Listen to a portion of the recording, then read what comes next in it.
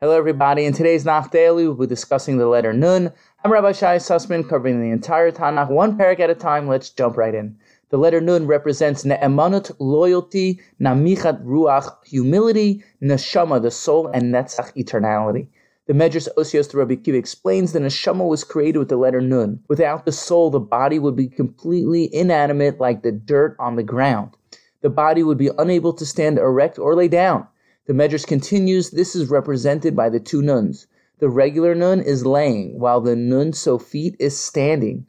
In the simple sense, the Medrash is speaking about the neshama as it relates to its clothing, the body. However, in the deeper sense, this means when a person does good, the neshama gets uplifted, but when a person sins, the neshama goes downwards as if it's falling asleep. A neshama by nature is completely pure, trustworthy, loyal, and filled with sublime humbleness in the face of God. However, our physical desires are constantly weighing it down from revealing its true identity. Once again, this is all represented by the letter Nun, as the soul is constantly expressing its dedication to Hashem. The shape of the Nun is like a person sitting with legs in front and a head tilted forward. This points towards the neshama, which humbly subjugates itself to Hashem. It should be noted when a person is constantly like the Nun Kafuf, humbly sitting in front of God, in the end he'll be like the Nun Pshuta, straightened out for Olam Haba. Numerically, the Nun is 50. 50 represents the Chamisham Shari Bina, 50 gates of understanding, the 50 gates of Kedusha, and the 50 days of receiving the Torah.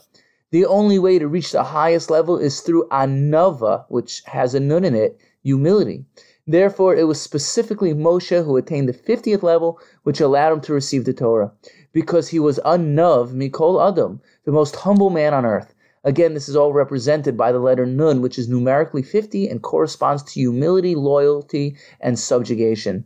The Nun is also a feminine letter, as Nekeva, which starts with a Nun, means female. Women have an easier time humbling themselves to Hashem, because they're more naturally connected, dedicated, and loyal.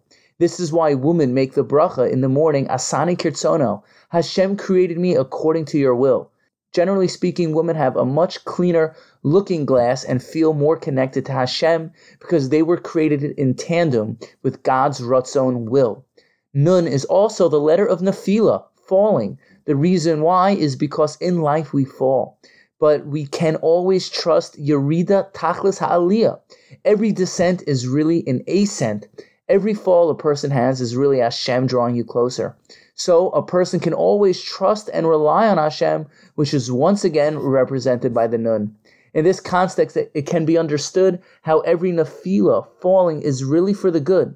Therefore, if you find yourself in a low place, you can be happy because you're racking up points in Hashem's eyes.